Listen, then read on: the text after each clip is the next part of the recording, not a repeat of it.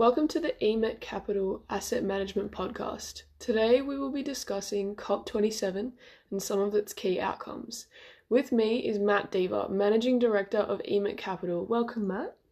Thank you. Great to be here. Okay, let's start with the basics. So what is COP27 and what are its goals and visions?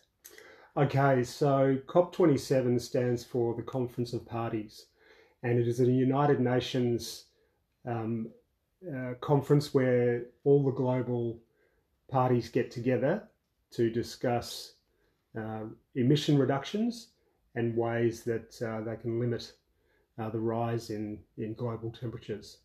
So COP27 is being held this year in Sharm el-Sheikh in Egypt, and Egypt has said that under its presidency it wants to move from negotiating changes designed to combat climate change to implementing these changes. Now, this is a really important step. Since Paris in 2015, which was COP21, we've seen a number of initiatives come out of each annual COP. However, we're yet to see a binding agreement across the globe. Egypt has said its vision focuses on how the world pays for the estimated $125 trillion bill to tackle climate change by 2050. The goals and vision for COP27 are centred around four themes: mitigation, adaptation, finance, and collaboration. With the conference on at the moment in Egypt, can you provide us with any updates on key outcomes? Sure. So a COP27 draft agreement was released on Saturday, which reaffirmed past commitments to limit global warming to 1.5 degrees Celsius to prevent the worst of climate change. However, it offered little evidence of increased ambition to make the emissions cuts needed to reach that goal. Days of tense bargaining between wealthy and developing nations at the summit yielded a proposal on Saturday to set up a fund to benefit countries coping with irreparable damage from severe storms, floods, droughts and wildfires. So this is a really positive outcome from the COP. The COP27 draft agreement released by the UN's Climate Office on Saturday, for example, did not contain, however, a reference requested by India and the EU to phase down use of all fossil fuels. It instead asked countries to phase down only coal, the most polluting fossil fuel, as agreed under last year's Glasgow Climate Pact.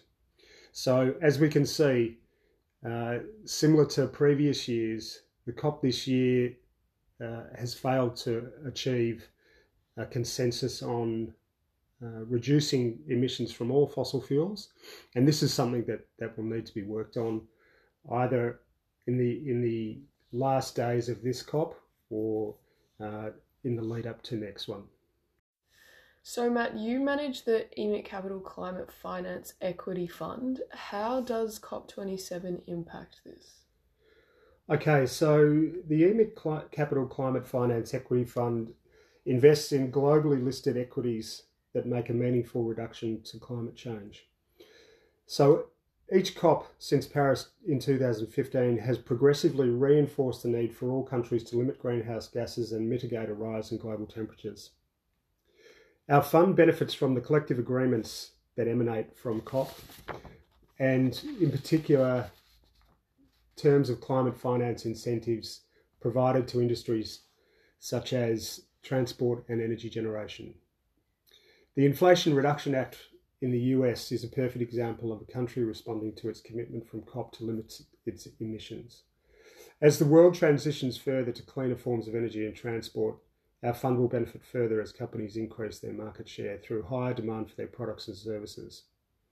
In addition, our fund's focus on water management is important, and COP27 has seen a renewed focus on this area with a number of new initiatives across water scarcity, water security and water treatment. So whereabouts will the next COP be held? Okay, so as I said earlier, the Conference of Parties is an annual event, and COP28 will be held in the United Arab Emirates starting on the 30th of November 2023. This will be a very important meeting as the oil-rich countries of the Middle East come face to face with the transition to less fossil fuels. Thanks, Matt, for your insights into COP27. We will bring you further important updates as they come out of the Egypt meeting and, of course, other important information related to climate finance. To learn more about the Emit Capital Climate Finance Equity Fund, please visit our website at www.emitcapital.com.au.